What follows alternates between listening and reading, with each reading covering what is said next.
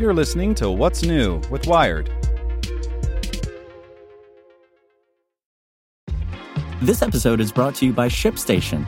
You know, some things take a lot of work, like sending little robots to far-off distant planets. And just as that's challenging, so too is running a successful e-commerce business, especially when there's so much to do. So I want to introduce you all to ShipStation. Now, I love using ShipStation because of its easy-to-use dashboard, which makes managing orders and printing labels a breeze and super smooth. Oh, and the customer service is just out of this world. It's exactly what you need to help grow your business. Sign up for your free 60-day trial at shipstation.com/technews. That's shipstation.com/technews. This podcast is supported by Tools and Weapons, the podcast hosted by Microsoft Vice Chair and President Brad Smith. Each episode features insight you won't find anywhere else from the center of the conversation surrounding emerging technologies like AI. Right now on the podcast, you can hear a special episode where Brad Smith lays out Microsoft's vision for a vibrant marketplace driving the new AI economy. To hear more, follow or subscribe to Tools and Weapons with Brad Smith wherever you get your podcasts. Welcome to the spoken edition of Wired. There are two types of people in the world. Those who just know they could never get away with using an iPad as their only computer, and everyone else. And the odds are that you're one of those true believers. The truth is you can probably totally do this. Unless you spend your days in Photoshop or Premiere, or you absolutely need some kind of esoteric accounting software, you don't need all the computer you have. You'd be happier with something simpler, friendlier, and more attuned to how you work. Ditching your laptop for a tablet brings big benefits. A tablet is thinner, lighter, and you can leave it in your bag when going through airport security, and leave it on during takeoff. The battery lasts much longer, and the charger's smaller too. You have more access to all the apps you also use on your smartphone. You can read it in bed, watch Netflix in the car, and hammer out a spreadsheet on the train, all on one device. Now, theoretically, this is true of any tablet. You enjoy most of the same upsides with something like a Surface Pro 4, although it's more of a tweener than a tablet. In pure tablet terms, the iPad's really the only game in town.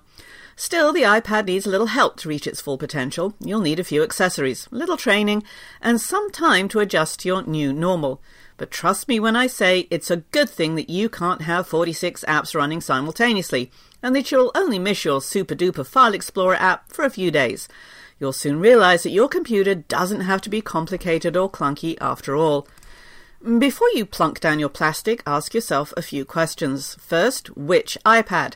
I suggest the new Pros, since you'll want to use this machine for years to come. Next, 12.9-inch or 9.7-inch. Well, I find the smaller Pro more versatile, but you might be willing to trade some portability for screen space. You can't go wrong either way. Which colour to get is up to you, even if space grey is clearly the best. And finally, storage. Now this one's simple. Get as much as you can afford. No one's ever complained about having too much space. Finally, if you can swing LTE, get it. You don't pay for the service unless you're using it, and cell connectivity raises the ultra-portable feeling to another level. Plus, you can get a week's worth of data for $10. Now, look at your laptop. Look at your iPad. What's missing? Yep, a keyboard. If you intend to get truly great things done, you're going to want one. The moment you attach a true typing accessory to your tablet is the moment working on your tablet starts feeling normal. The Logitech Create keyboard case is the best. If you're into clackier keys, try Razer's case. Want something that doesn't attach to your tablet? Apple's Magic Keyboard is tough to beat. All are better than Apple's smushy Smart Keyboard. Beyond that, the list of accessories you absolutely can't live without is probably small. An Anker PowerCore Plus 2100 provides plenty of backup juice, and a Seagate Wireless Plus external hard drive is clutch when your 3D modelling habit gets out of control. You'll occasionally need to plug stuff into your iPad, which is what Apple's Lightning to USB adapter is for. Ignore the fact that it's called a camera adapter, it supports basically anything.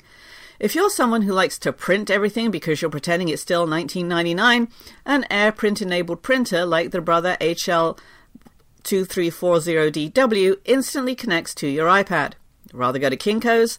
The Transcend Jet Drive Go and the Lexar Jump Drive C200i thumb drives have Lightning on one side and USB on the other, so they'll plug into anything.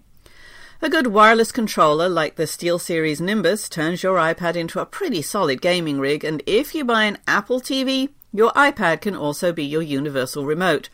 Most of these things work with your iPhone too. If you've already bought into iOS, adding an iPad into the mix is incredibly simple. Now, once you go all in on an iPad, the time will come, probably on the first day, when you want to fling your tablet through a window and retreat to the comforting embrace of your laptop. Don't give in. This works, but it does take some getting used to. Embrace the focus that comes with seeing just one or two apps at a time. Learn to reach for the screen rather than the trackpad. Take the trouble to fine-tune your notifications so you aren't bombarded with ESPN alerts while finishing that quarterly report. Mostly, just give it time. Breathe. A few things make the transition easier. Before you even start, go nuts with cloud storage. Dropbox, Google Drive, OneDrive, iCloud, whatever.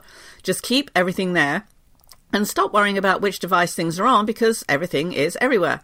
Master the iPad's keyboard shortcuts. Long press the command key in any app to see them, so you can do more without even moving your hands. Install an automator app like Workflow so that you don't have to do all the repetitive copy and pasting paperwork an app can do for you.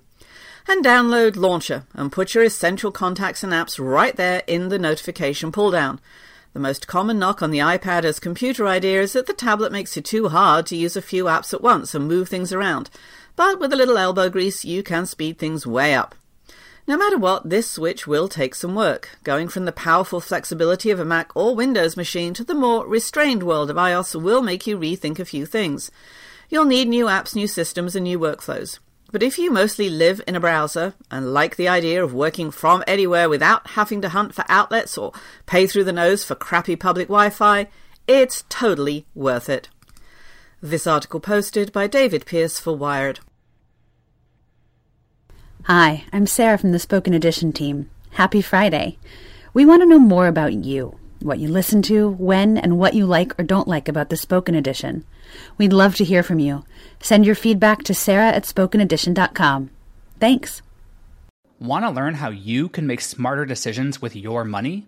Well, I've got the podcast for you. I'm Sean Piles, and I host NerdWallet's Smart Money Podcast. Our show features our team of nerds, personal finance experts in credit cards, banking, investing, and more. And they'll help you make the most of your money while cutting through the clutter and misinformation in today's world of personal finance. You'll get clarity on strategies to help you build your wealth, invest wisely, shop for financial products, and plan for major life events. Listen to NerdWallet's Smart Money Podcast wherever you get your podcasts.